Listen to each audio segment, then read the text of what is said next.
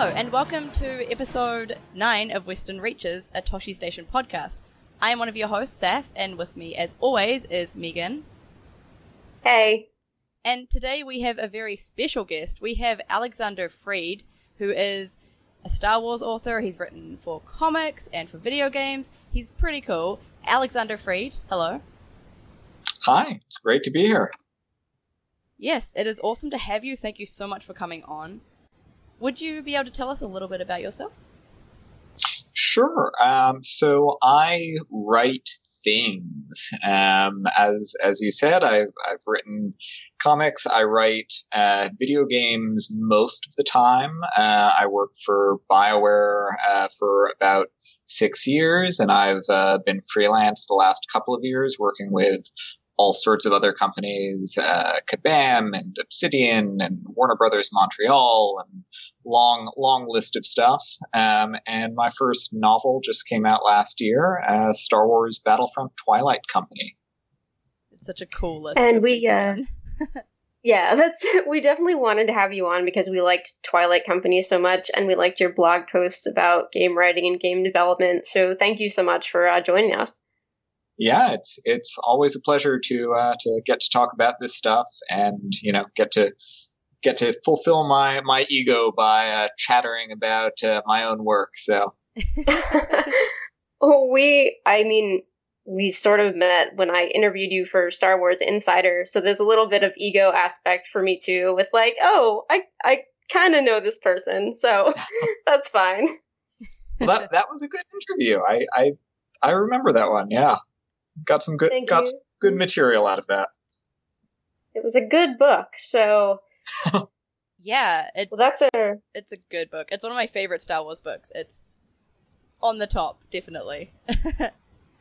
And speaking of books, as always, Megan and I are going to talk a bit about the books we've been reading. I have read Halo Last Light, which is one of the newer Halo novels that came out at some point. I don't know when. But it's written by Troy Denning, and it's about the Spartan 3s and one member of Blue Team, who is Fred. And if you don't know Halo at all, that probably means nothing to you whatsoever, but they're Spartans.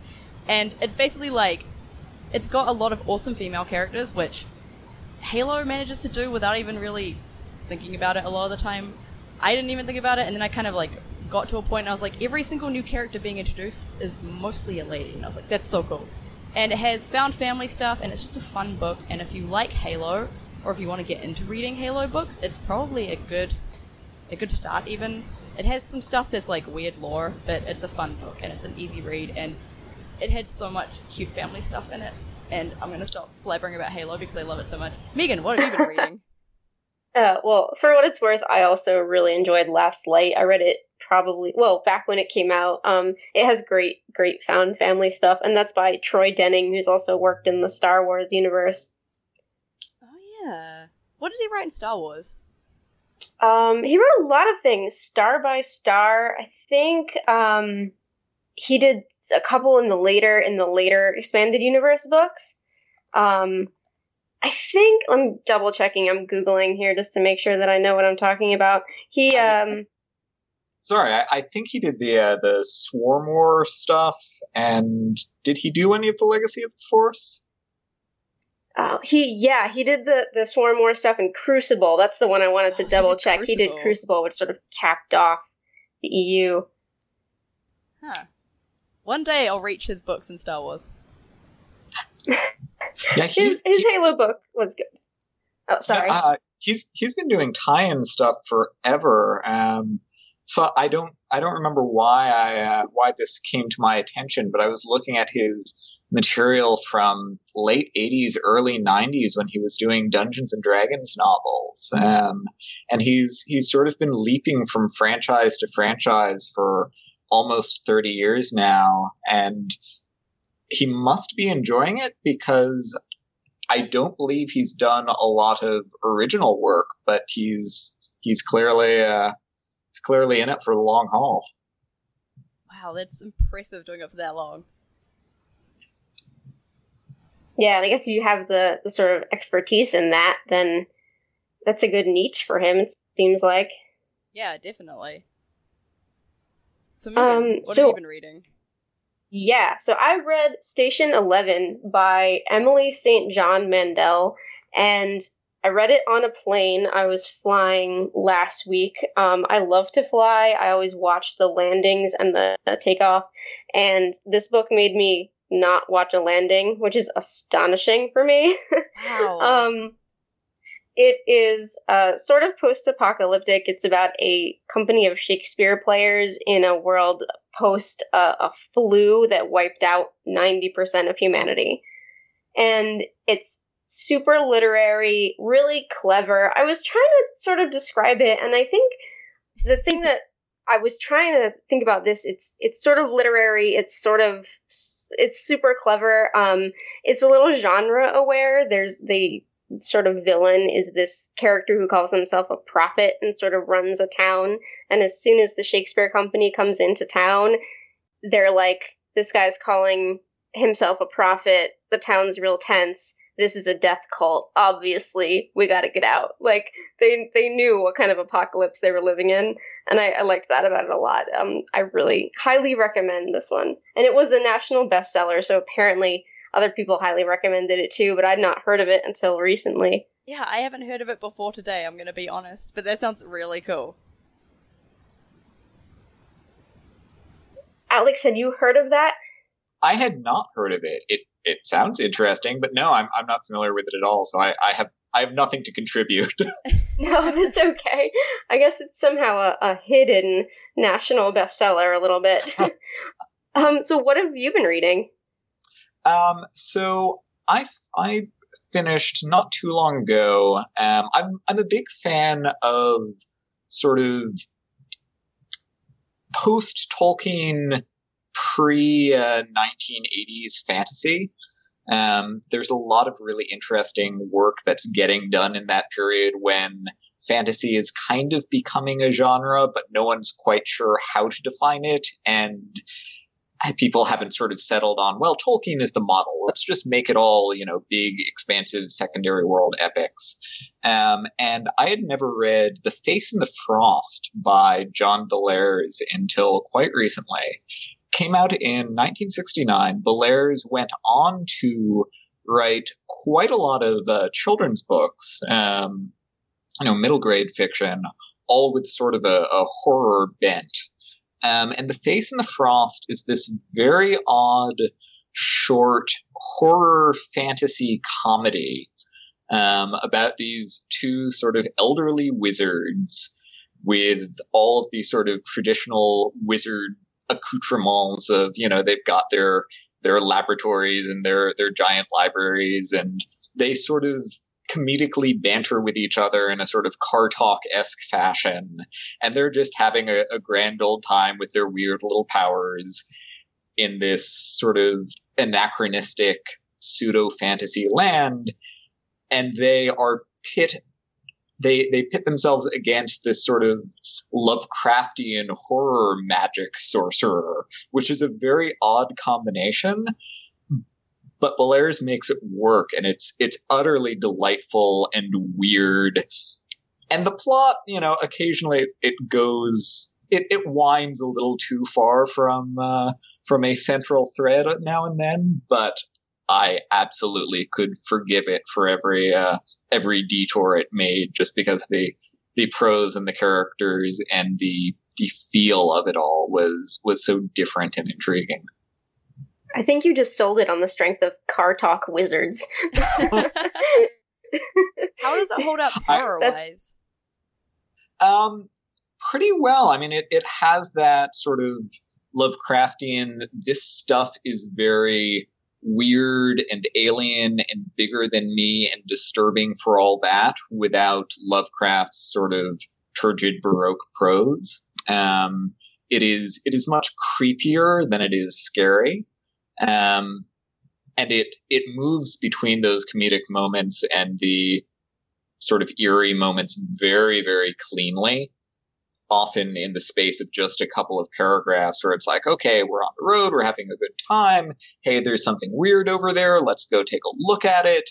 And then that weird thing just gets weirder and weirder, and it just gets genuinely disturbing without ever being graphic, right? Again, it's the sort of cosmic, creepy horror rather than, blood and severed limbs. That sounds really That's cool. a hard thing to do tonally, I imagine. So that's impressive. It really is. And part of what finally drew me to it was I had read some of his children's books when I must have been 8 or 9. I mean, very, very long ago and very young. And I've never reread them since. And I remember almost nothing about actual plots. I just remember being very much creeped out in a good way by those old middle grade books, and it's like, you know what, I should really see what he did with his adult fiction writing, and I'm so glad I did. I feel like creeped out in a good way is a very good recommendation for something.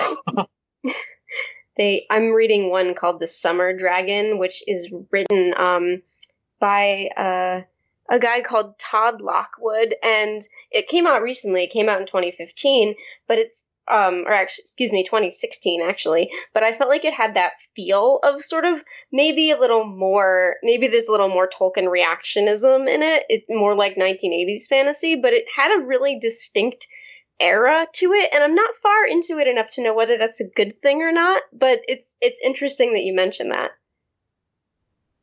Yeah, and you can really see the sort of era divisions in so much fantasy, and that's not necessarily a bad thing, but you do see people reacting to trends more so, I think, than in some other. I mean, I guess every genre has its own. All right, this is selling. Hey, next wave is going to react to this, but.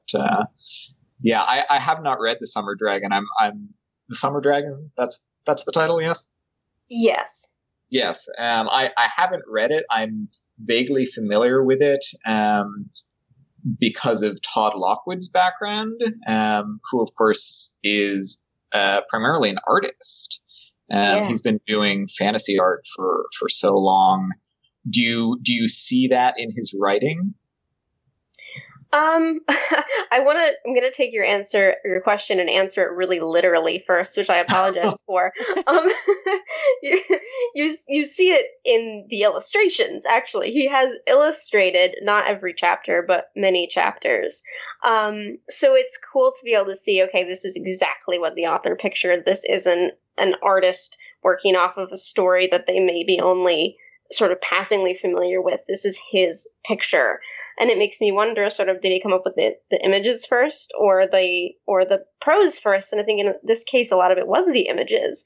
The prose itself is, I don't know that I can see it really, but that might also come from the sort of stylization or the era. It's colorful without being flowery, but it also chooses not to describe certain things in a way that I think is very typical of sort of that 1980s fantasy. So I have a lot of questions about how things look. On the other hand, I'm not complaining about the description. I think the description is very rich also. Does that make sense? Sure. And is it intriguing without sort of filling in the gaps, or does it feel like it's just, well, we're moving past this, and you can envision what you like? Is it teasing at something specific, I guess is what I'm wondering.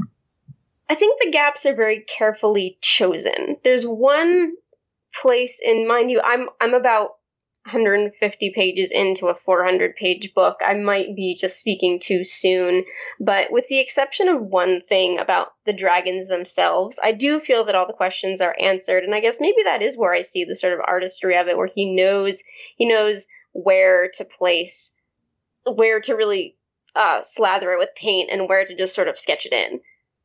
Interesting. I'm really keen to hear more about that once you get further through. We'll see. It's dauntingly, it's taking quite a long time right now, but I'll keep you updated.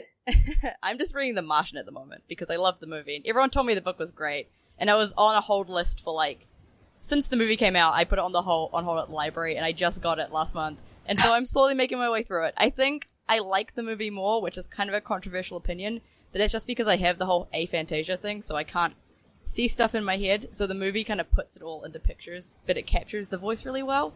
But if you like the movie, the book's good, though I assume everybody else who likes the movie has already read the book.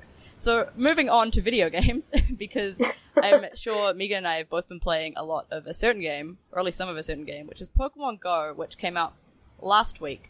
And I have been playing it perhaps too much, because I haven't been doing as much writing as I should have been. But I have been walking a lot, so I've gotten a lot of exercise, because Pokemon Go, as you probably already know, is an AR game, alternate reality. I think that's what it stands for. Augmented reality. That's it.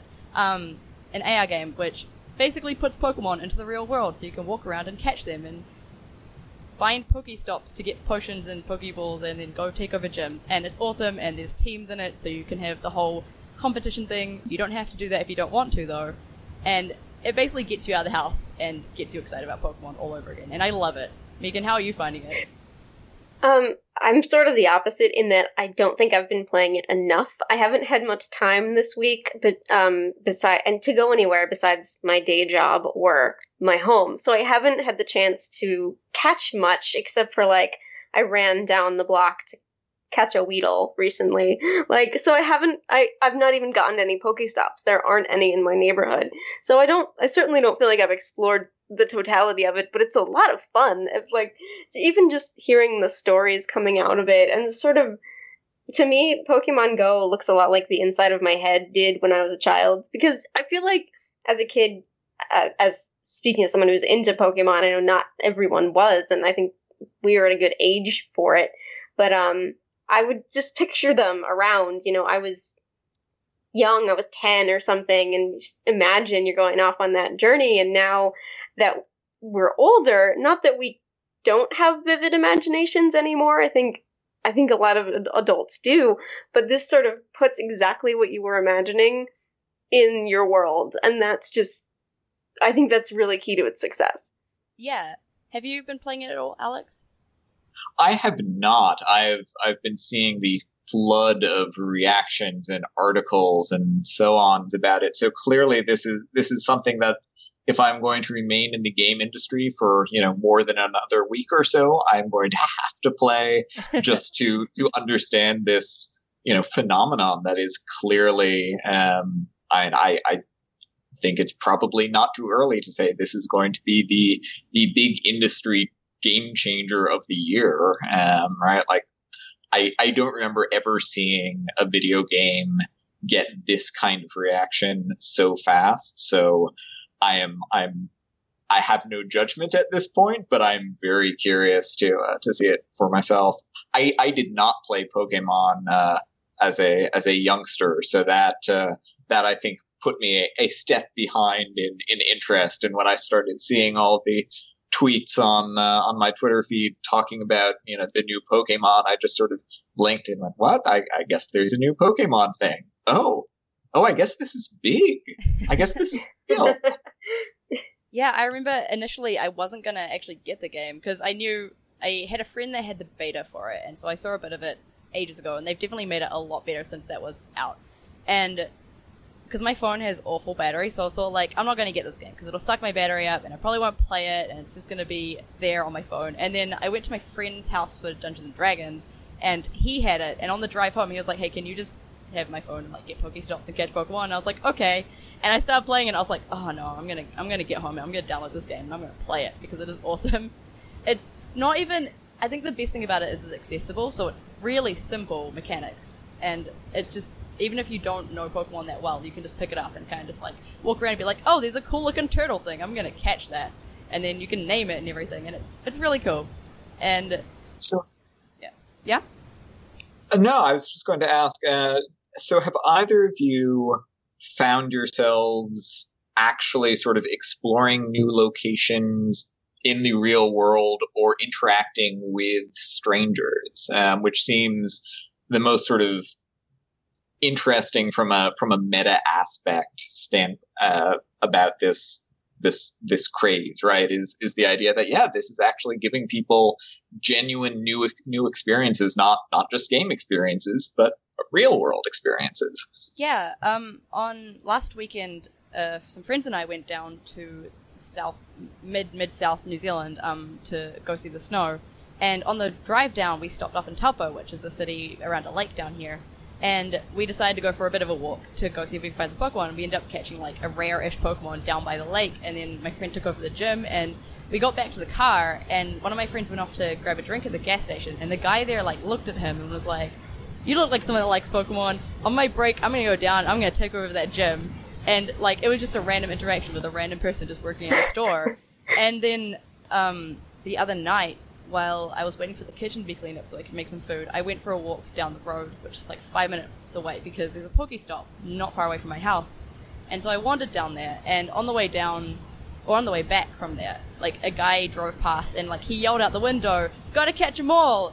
And it's kind of weird, but it's the first time in my life that like anybody's ever yelled, like a random stranger who was a guy, has ever yelled something nice out of a window of a moving car. And I was so like, that's so weird that Pokemon has kind of given this strange twist on being yelled at out of a car. It has, I think. Easy.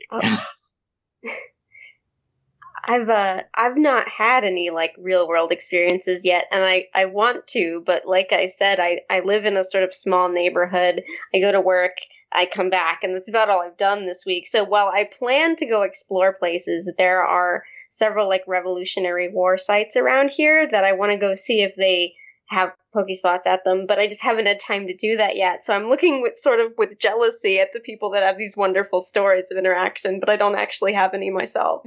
Yeah, I went for a walk with a friend yesterday as well, like a 3-hour walk, because she was like, "Do you want to go catch some Pokemon?" And it's a friend, like she's a pretty good friend, but we never actually hang out one-on-one. It's only in group situations. And so it was actually a chance for both of us to, go for a walk, explore our neighborhood, and actually hang out as friends for like the first time in ages, and it was really cool as well getting that opportunity. So this game has definitely, it may disappear in like a week. I don't know. It could be like Miitomo and just disappear straight away, or it could stick around for a little while. But either way, it's nice seeing what it's doing at the moment.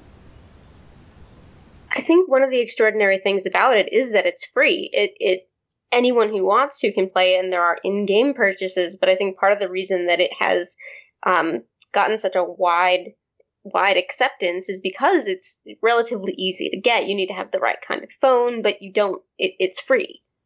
Yeah, and even then, the microtransactions inside of the game aren't hugely necessary. They're not forced upon you like some games do, where you can't continue playing unless you buy more energy or something, which is a very fair marketing strategy for games.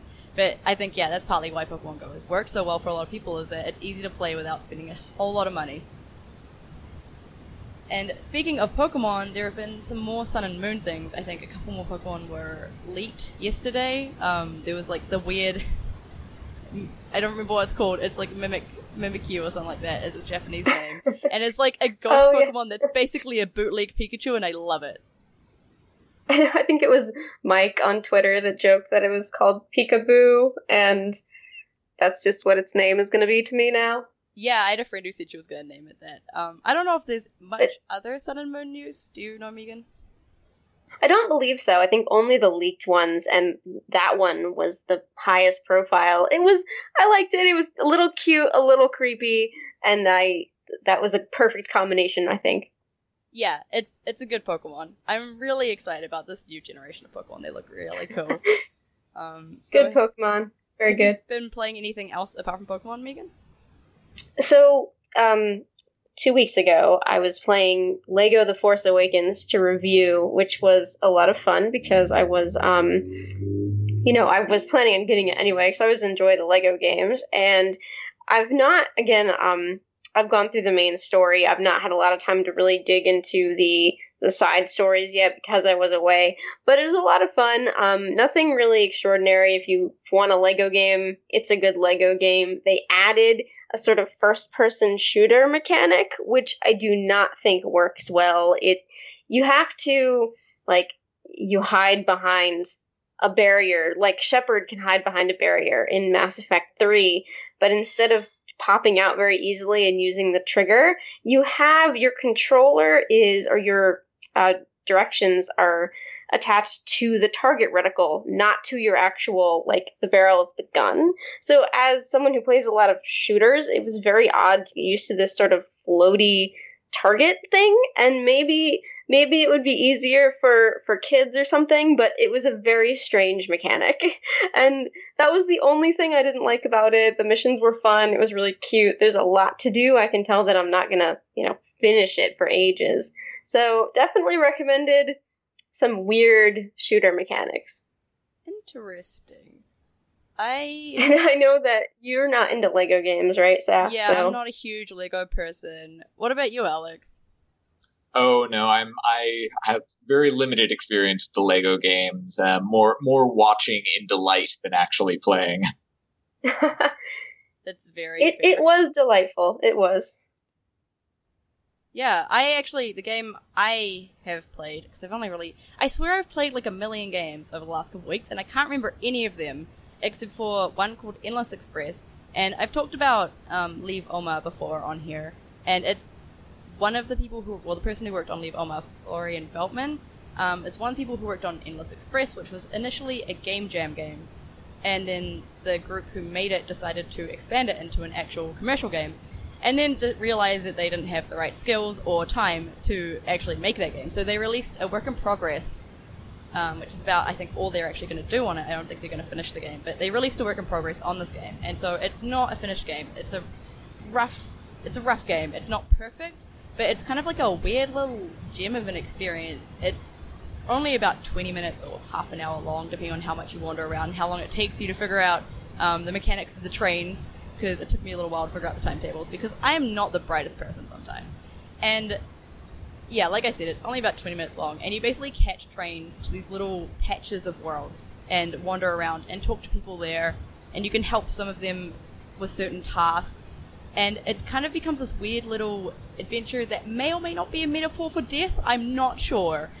And it's really strange and really eclectic, and I thought I wouldn't like it because the art is kind of like, some of the art isn't really my jam, but I really enjoyed it. It kind of gave me this bright little feeling of warmth after playing it. And like, you can get it for free, but if you do play it, I'd recommend paying $1 or $2, because like, it's less than a coffee, and you get like a cool little 20-minute experience, and support some devs, and yeah. Thought I'd give that. That sounds delightful. It is delightful. And there's like little frog people, and weird people who are in boats. It's like a lighthouse. It's really cool. There's also a blimp at some point. It was so bizarre. I didn't understand what was happening, but I loved the entire thing. What is the mechanic? Like, are you managing these trains, or is it mostly that you're talking to people? It's kind of an explorer, so yeah, you're talking to people and wandering around, because you basically got on a train and fell asleep, and you wake up, and you're at the end of the line, and someone tells you that if you want to get home, you have to cross the river and catch one of those trains, and basically there's trains traveling in different directions, and there's like a timetable that tells you which trains are arriving when and which little patches they go to, like which areas they go to.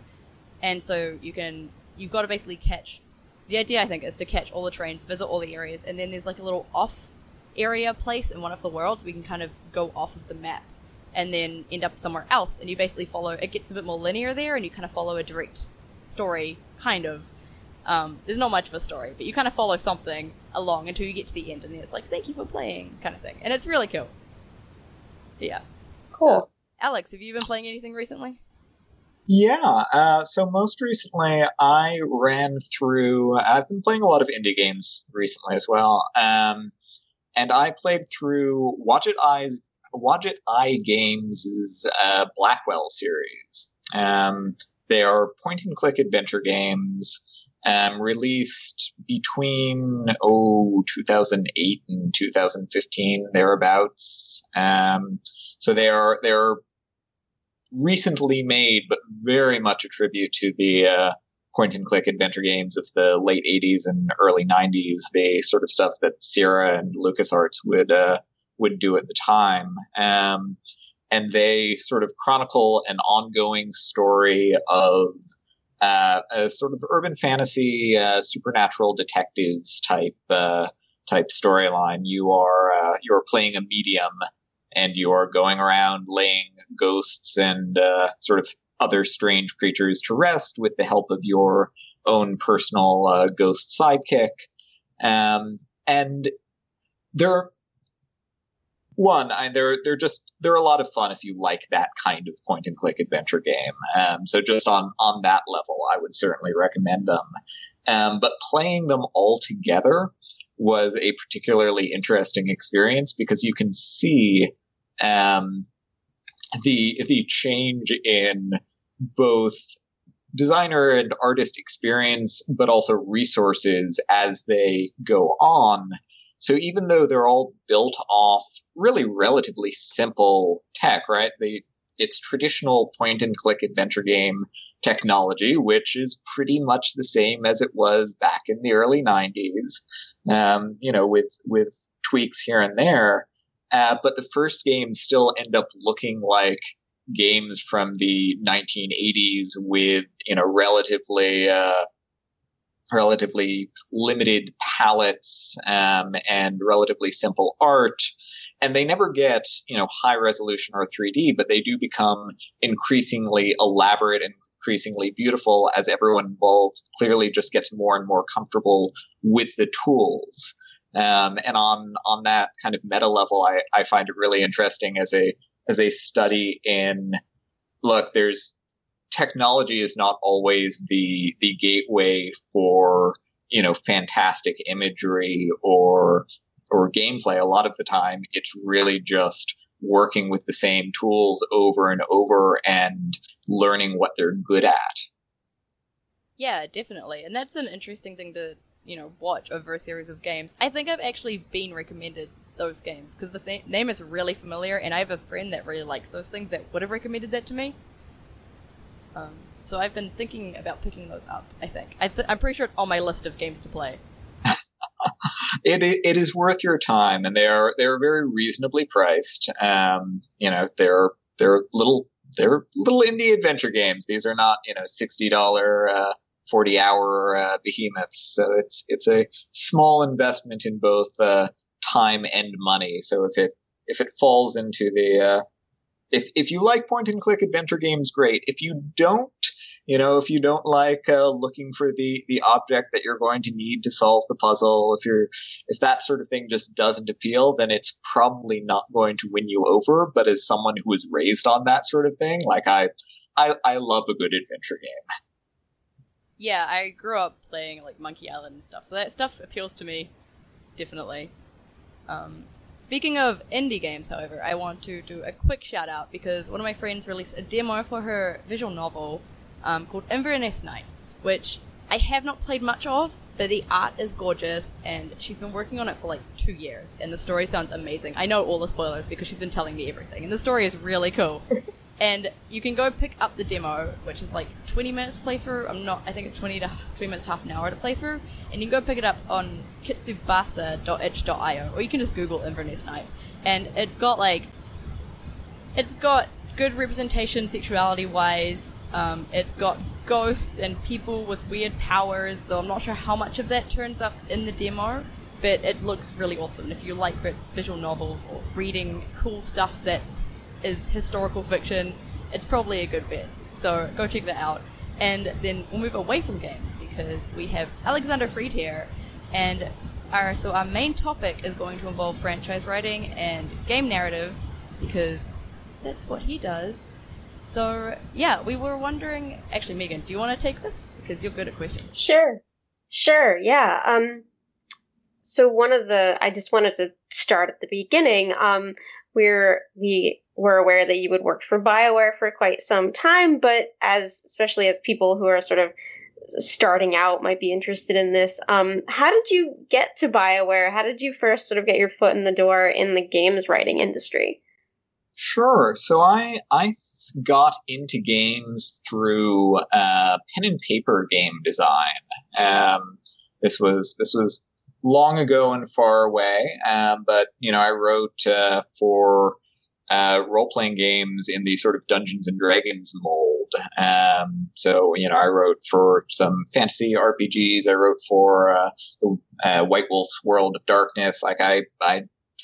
And that gives you a good feel for both game design and sort of narrative game design to a large extent. And alongside that, I was also doing short stories and other little bits of fiction. So I always had in mind, I'd like to get into video games at some point because I've always had that passion. And when I had sort of amounted a critical mass of traditional gaming credits, I started reaching out to game companies, and eventually BioWare scooped me up. And I learned very quickly that video games are very different from pen and paper games and board games and whatnot, but at least some of the lessons still apply. Cool. It does seem like a lot of the franchise writers that I've spoken to come from that pen and paper community, and additionally come with lots of different skills. So you might know how to write prose, you might know how to write for branching narrative, you might know how to factor in something like the sort of math you have to do in a pen and paper game, and then it just all comes together. It's a really useful testing ground and experimental ground to a large extent, because one of the nice things about pen and paper games is they're not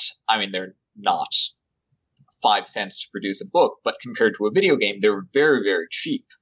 So you can try things, and if they go wrong, it's not the end of the world. If you write, one monster in a monster book and it's really pretty terrible, but you tried different things and you tried experimenting, then you know what? It doesn't bring the entire monster book down the way, having a really awful enemy that you're repeatedly fighting in a video game might.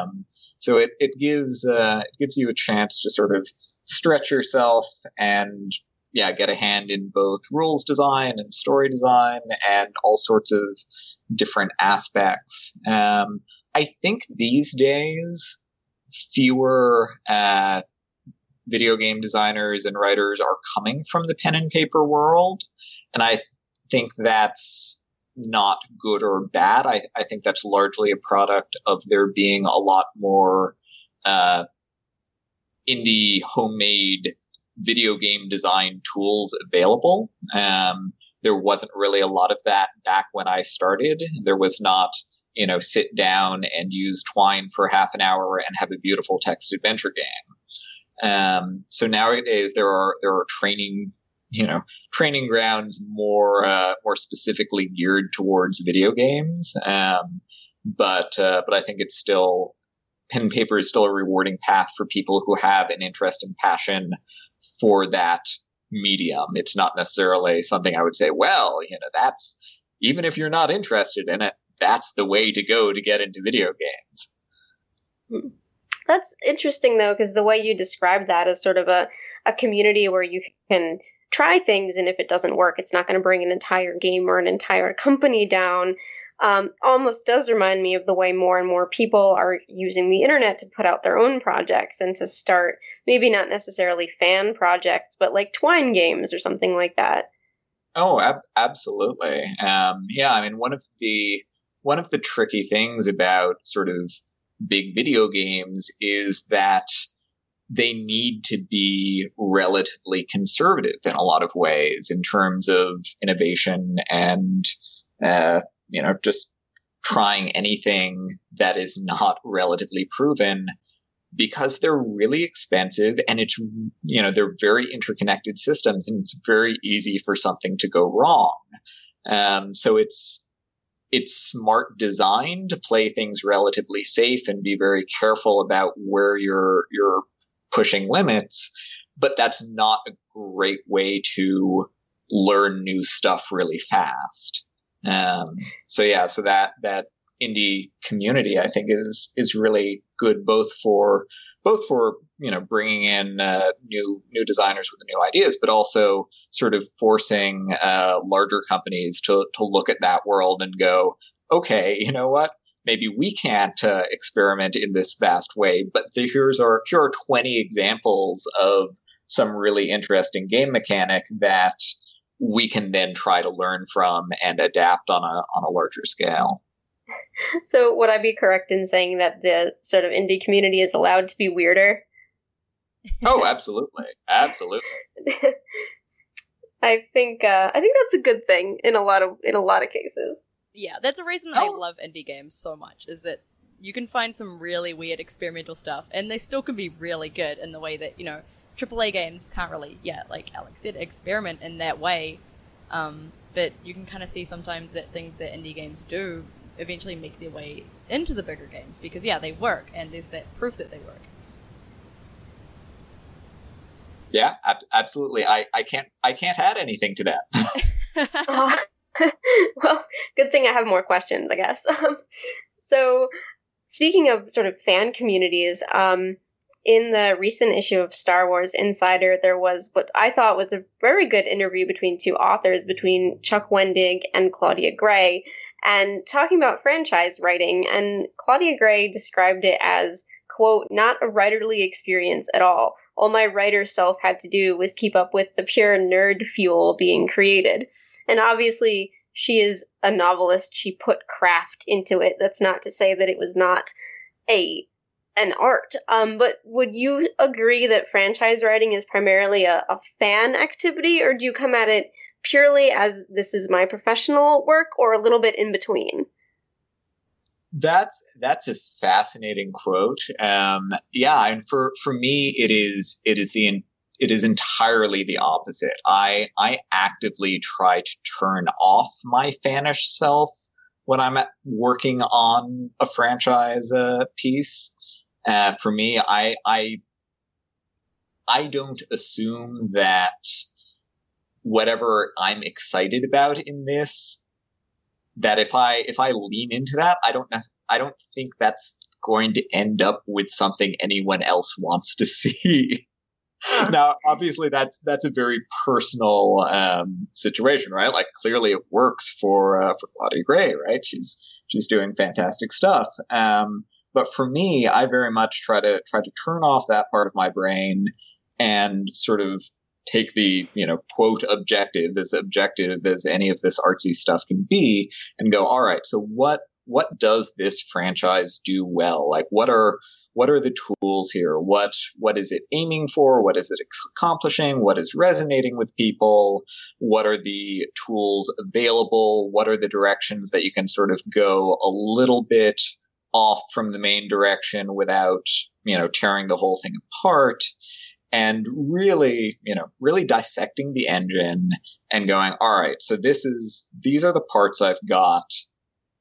Now I know what kind of stories I can shape. Now I can start thinking about what appeals to me. And now I can start thinking about, all right, so what interests me in this set of stuff, and what interests me to build it, which isn't necessarily the sort of thing that I'm excited about as an audience member.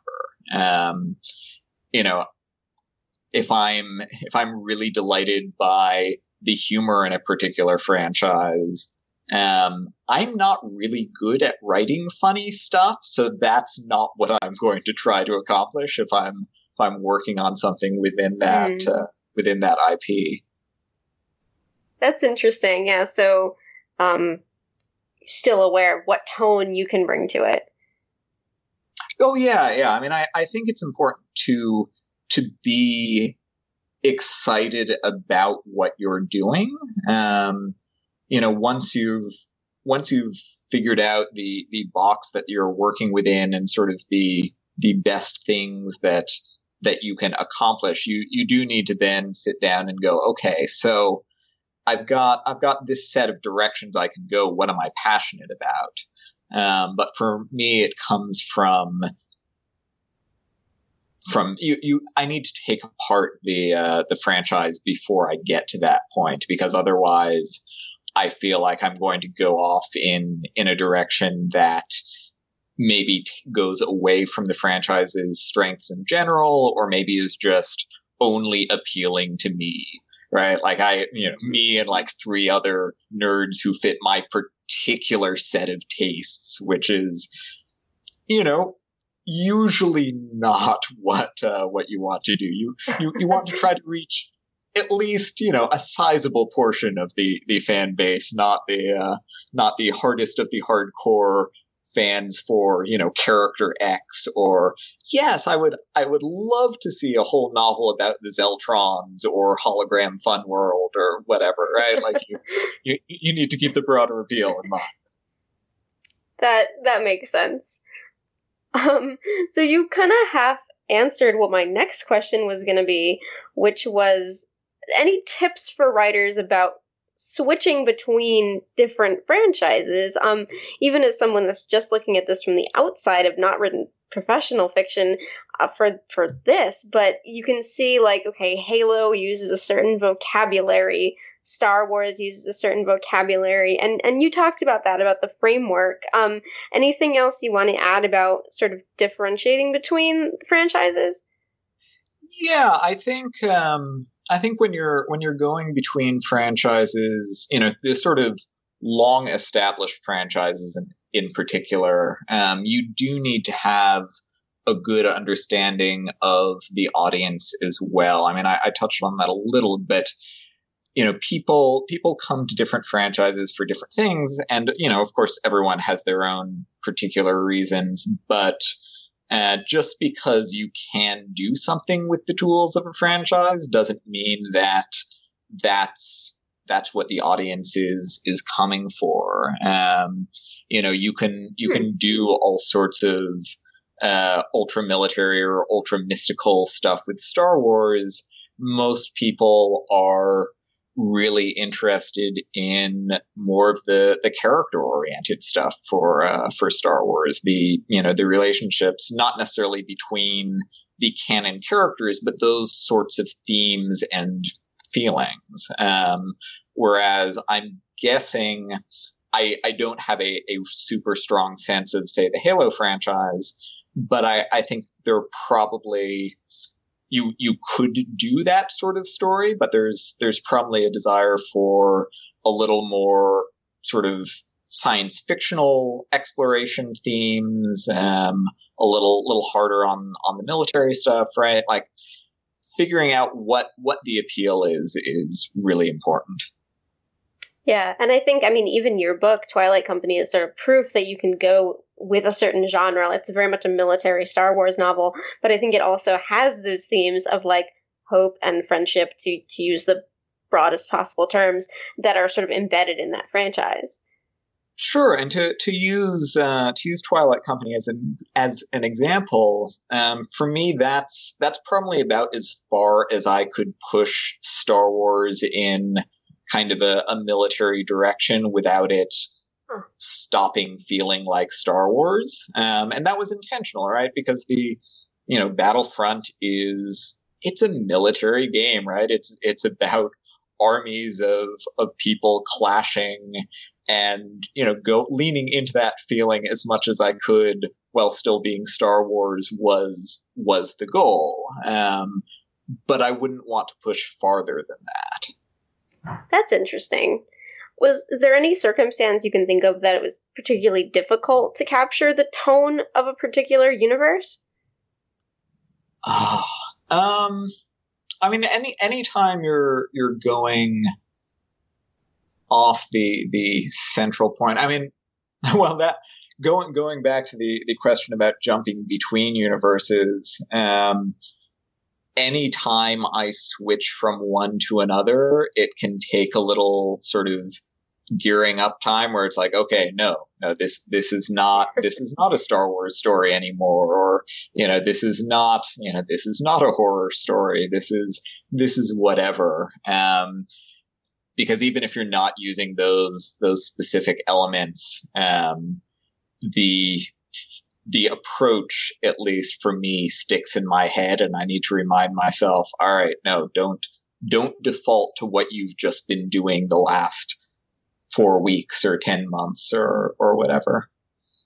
Yeah, that makes sense. It kind of gets inside your head because that's what it has to do in order for you to write it in the way it needs to be written, right? Ideally, yes. Yeah. If it's going well, it does get inside your head, and it means that when you're home eating dinner, those wheels are still turning in the back of your head, and you need to very deliberately start turning those off when you move to a different project. Huh. All right. So one of the things that I've liked about your work is that you do tend to have very diverse characters. In our interview in Insider, you said that you aimed specifically for gender parity in Twilight Company, and while writing diverse characters with complexity is important, I think it's also a pretty low bar that not a lot of authors handle. And so I guess my question is, how do you keep that in mind all the time, and is there any particular challenge in it?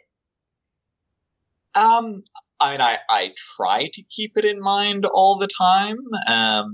It often sort of floats down as more immediate concerns come up.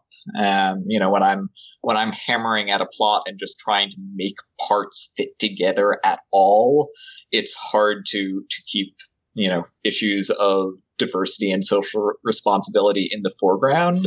So, you sort of go back and look at everything with those eyes on a regular basis. Or at least that's how I try to do it, knowing that it's not actually going to be in my head constantly. And I think the other element, I was thinking about this earlier, a lot of writing is, again, for me, is looking at your default choices for everything and deciding what is worth your time to re-examine and change and what just to leave. So, as an example, if you're describing, a room, you're describing a prison.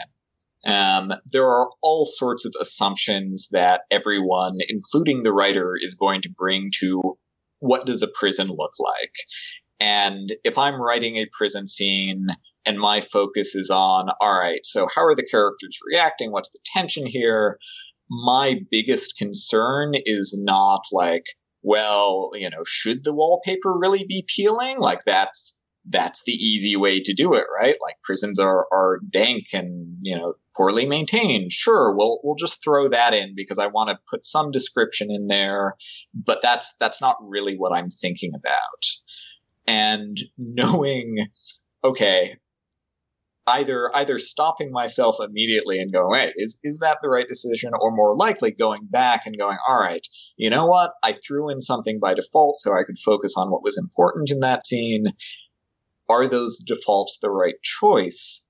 That sort of thing also applies to things like gender and all sorts of diversity issues, right? You throw in a character, and because you're worried about that character's role in the story and whether or not they're going to fulfill this particular need, thematic or character or plot or whatever, you're not thinking about, all right, well, what race should this person be? What gender should this person be? What, whatever. And then, learning, okay, that in addition to, physical description or whatever, that's one of those assumptions that you need to remember to re-examine, is important to hitting that real world level of diversity.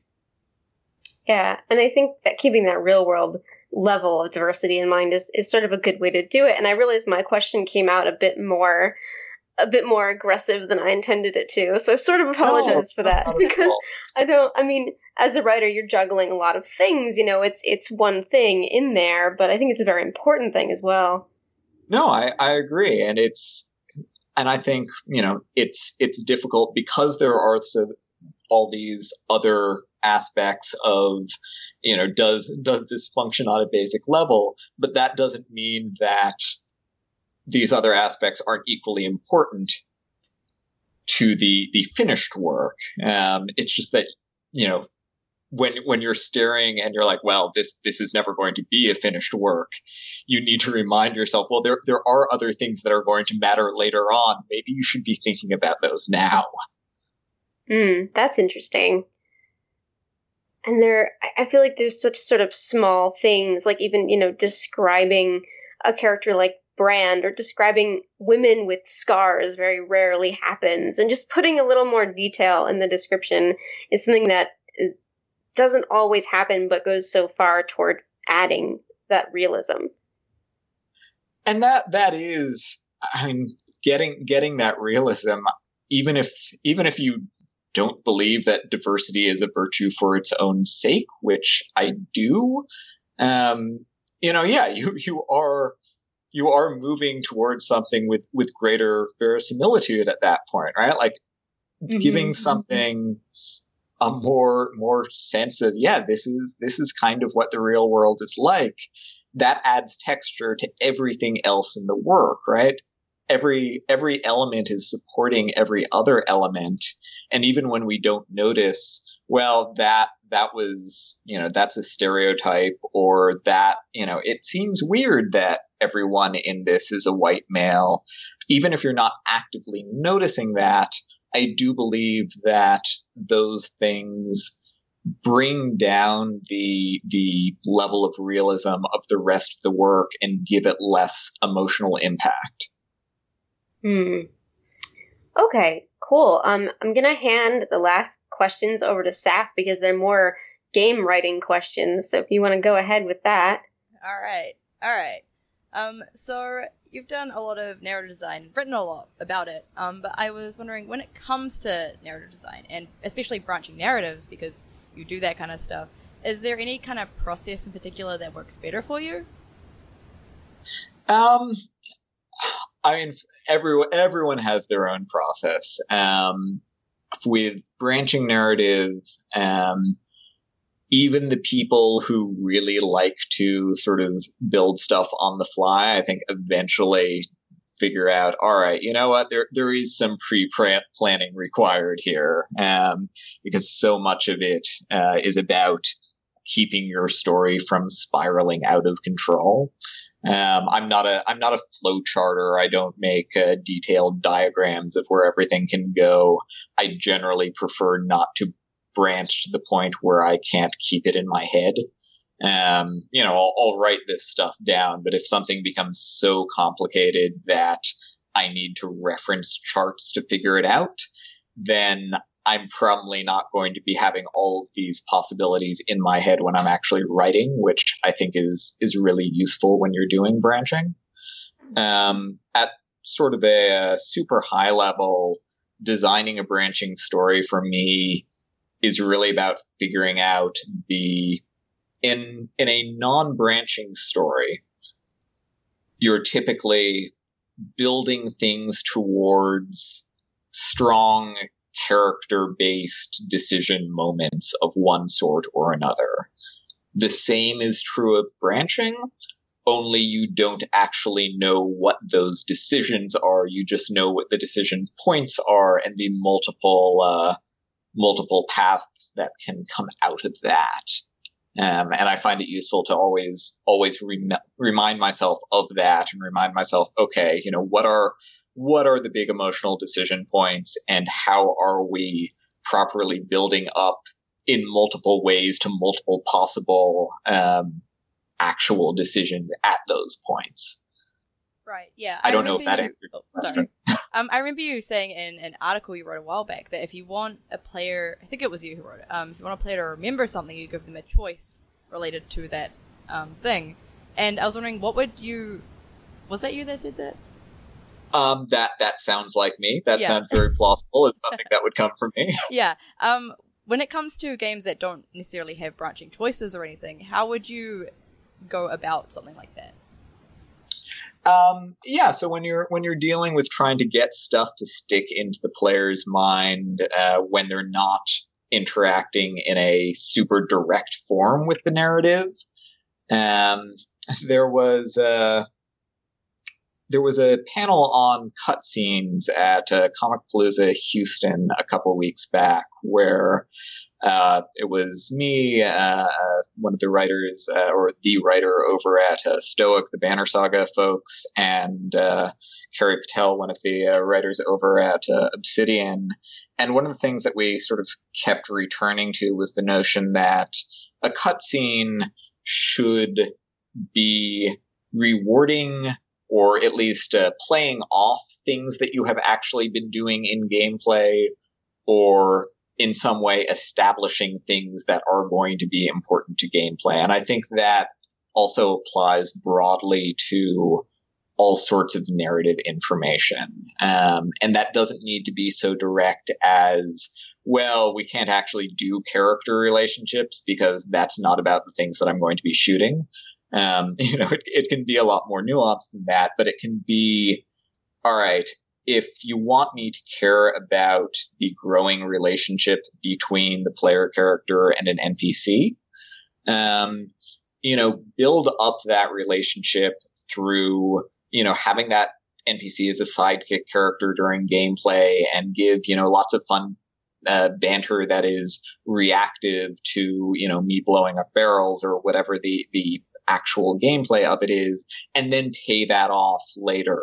Or, the reverse, build that up at some point and then pay it off through the gameplay, because it's ultimately the player's story, and the player's primary focus has to be on the gameplay, just from a sheer ability to concentrate and play the game point of view. No matter how interested the player may be in the story, there's always that, all right, well, I still need to know how to play the game.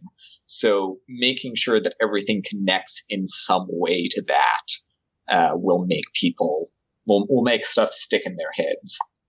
Right, yeah, that makes a lot of sense. So it's more of it's more of playing, not telling. Is that the right phrase? I remember reading that somewhere. So like it's a lot of the narratives through gameplay rather than just cutscenes. Well, I think you can even tell, so long as you are at least telling about playing. Yeah. If that makes sense, right? Like you can't just have a separate narrative track, and the more closely you can relate narrative material to stuff that I'm doing, if you can integrate it entirely, fantastic. If you're at a layer of remove where it's like, all right, we're setting stuff up, we're paying it off, that's fine. But the farther out you get, the more that my game is, the more I'm playing Pac-Man and then getting cutscenes of My Dinner with Andre, like the less I start actually paying attention to the cutscenes. Yeah. Are there any games in particular you can think of that do that particularly well? Oh, sorry, big question. Yeah, I'd have to muse over that one. My go-to sort of linear narrative, really well done game for the last year or two has been Saints Row 4. Which is really excellent at just maintaining consistent tone and consistent through lines. I would need to sit down and sort of examine on a cutscene by cutscene basis. All right, how well is this connecting? Although I think one of the things it does do well is, it's a comedy game to a large extent, and you can get away with this in comedy games in ways that you can't with more dramatic games. But it works as an example even so, is that a lot of the plot doesn't actually matter that much. It's much more about what your excitement level or sort of engagement level with the characters who are bantering along with you is. So if it gives you something complicated about the plot and it doesn't really stick in the player's mind, it's okay, because the narrative is not leaning on that for its strength. Okay, yeah, that makes sense. So, speaking of types of games, you've done work with MMOs like The Old Republic. When you've got such a large world to explore, and there's a lot of, in-game distractions as well as real-world distractions to take you away from the game, how do you craft a compelling and immersive story in an MMO? Yeah, the MMO narrative problem is one that I'm not convinced has ever been entirely cracked. You can even look at something like The Old Republic, and the approach to narrative in there has changed over the years. It's one where we started out sort of very much signposting, all right, so this is your core story, and you know when you're in those core story moments. It lets you get into that particular headspace. You can focus on that. It's not necessarily at its, multiplayer height during those moments. But you know that going into, right? It's like, all right, pure single player story in these funneled moments, and the more sort of social it becomes, and the more sort of, I just want to kill a few things on my lunch hour. The more you get into that sort of content, the lighter the story gets. And that's an approach that I think worked reasonably well. So much of game writing and MMO writing ends up being figuring out how much attention you've actually got from your audience and knowing how to work that. So the notion that, all right, well, how much is your player being distracted by multiplayer chatter, and how much do we want to accommodate that? Versus, how much is this? If you've got a ton of super complicated mechanics in a raid, that is not your moment to be delivering really important story moments over voiceover, and figuring out, all right, where is the player's attention at any given point in this game, and making sure you're offering the appropriate amount of story to that moment, as well as guiding players as to how much attention they should be giving the story, is a constant challenge. I don't know if that actually addresses the MMO question all that much, but that's my ramble. That topic of sort of balancing multiplayer activities, or just activities that take a lot of player energy, with story brings me in mind of Destiny, which I play a lot. That's the MMO that I'm most familiar with, and because I think in some cases it does that really well. You always have a reason for where you are. Maybe that MMO, that PvP area is set up. One of them is in honor of fallen warriors, something like that. There's always a little bit of flavor sort of speckled in there, which I think is not unusual for games. You can see that they sort of reverse engineered it. They went, okay, we have this game type, we need a little bit of story for it. And there's, when you mentioned the raid, a lot of the raid lore is in the Grimoire cards for Destiny, which are wonderfully done, but are a completely separate box. You have to go to a browser to see them. And I think that see those on your cell phone, can't you? Yes. Isn't there an app for those? Okay. Yeah. Which is, I mean, you could pull them up during the game if you wanted to, and that's not how I've typically done it in my experience, but they certainly could. And I think that that's not a bad way to do it, because then you can find things if you want to, and they're not distracting. But I know that's been criticized as well. Yeah, it's really hard balance, because you also don't want to make the narrative aspects totally optional if that's going to be an element of importance. And you can offload some of that, but it can also be a crutch, right? One example that I like to use for that sort of thing is in a game like Mass Effect, or any sort of branching dialogue game that has big optional lists of questions that you can ask. A lot of the time, the actual narrative kind of assumes that you've asked at least some of those questions.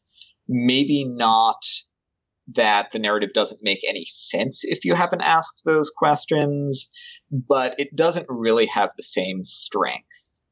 And the way I look at it is, okay, if a question falls into that category, or a codex entry, or a grimoire card, or whatever, if you're actively really kind of weakening your core story by making that entirely optional, then maybe either that shouldn't be optional or you should be adjusting your core story. And that depends on your audience as well, right? If you're assuming that, you know what, we're not really selling this as a story game, we're not really too worried about people getting a suboptimal story experience, sure, fine, you can offload a lot of that material, but that's all stuff that you need to adjust for and keep in mind.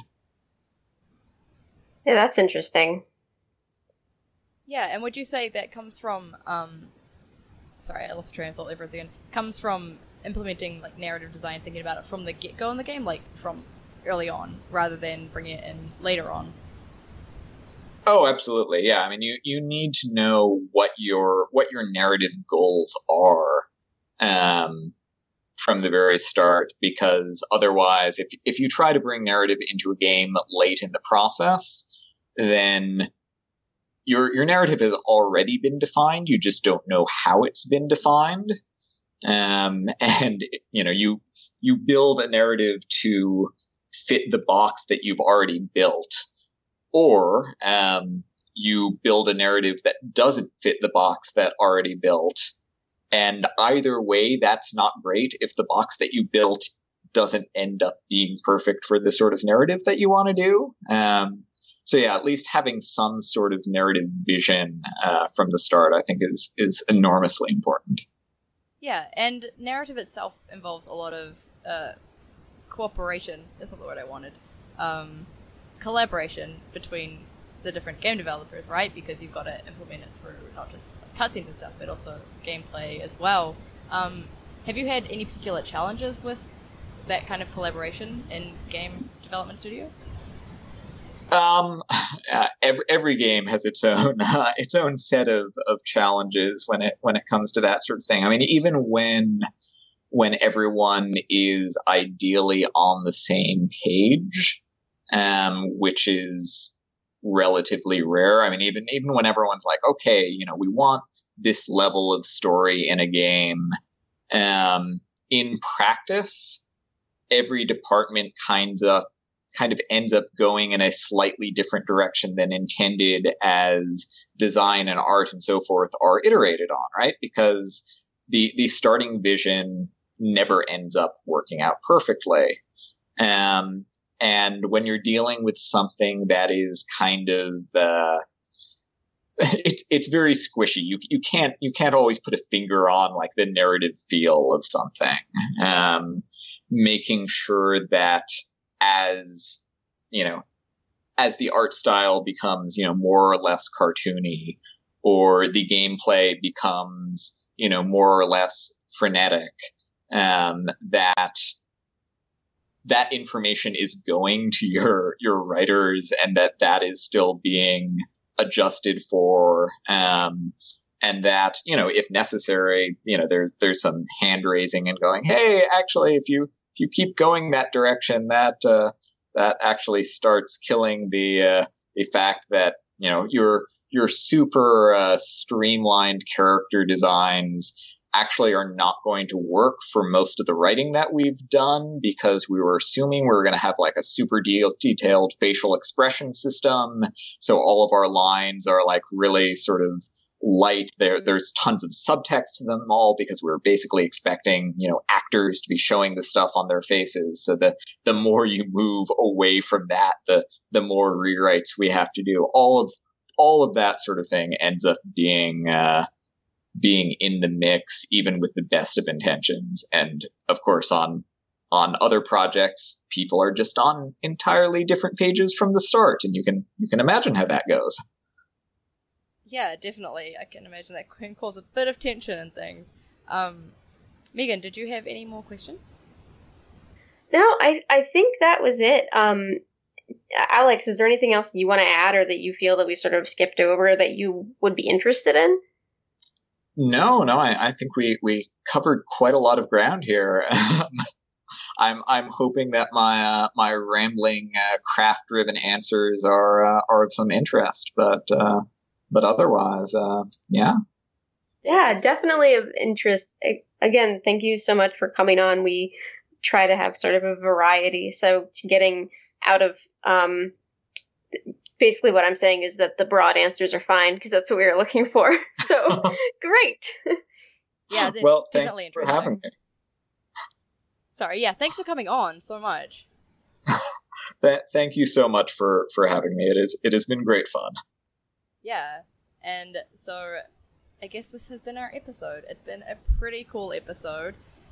We'll be back in 2 weeks again. Theoretically, we won't have another break like we did last time. And so, Alex, where can people find you? People can find me at my website at alexanderfried.com, and I'm also on Twitter at Alexander M. Fried. Cool. Megan, where can we find you? You can find me at blog full of words on Twitter, or I write for Den of Geek. I write for StarWars.com, for Del Rey StarWars.tumblr.com, and for things here and there. But if you follow blog full of words on Twitter, you can find it all there. Awesome. And I myself am on Twitter at Wanderlustin. And I also have my blog, Not Staff Work. I also write for a bunch of places, but you can just find that on my Twitter as well. And awesome. Thanks again, Alex, for coming on.